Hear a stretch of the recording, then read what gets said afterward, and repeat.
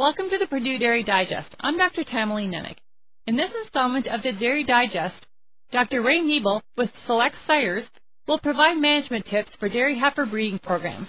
Dr. Nebel was a speaker at the recent Indiana Regional Dairy Meetings. When we talk about the heifer program, most people don't really realize the amount of money that the heifer programs cost, and we think about the leading cost of programs on the dairy. Of course, number one is the feeding. The feed costs have come down, but that feed cost is still the number one cost on the dairy.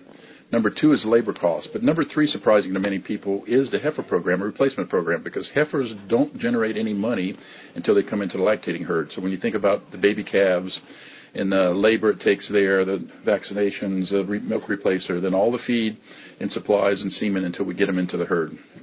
So it's become more evident here because we're paying a little bit more close attention to the cost on the dairy, and we should be paying close attention that the heifer program is, we need to tighten it up.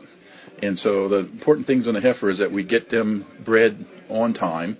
And we used to think about breeding at a certain age, but really it comes back to size. Are they old enough?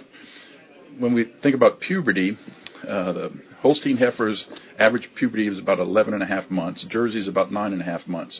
So that's when they first start cycling. Now, when we say half, average, half of them start cycling before that. So if we pick a target of 12.5 months of age, or 300, 400 days, 395 days to when we want to start breeding, those heifers still have to be large enough that we can do that. So the easy way to do that, because nobody weighs heifers, is to pick a height. So most heifers would be 51, 52 inches tall, and we can take that on the farm to get that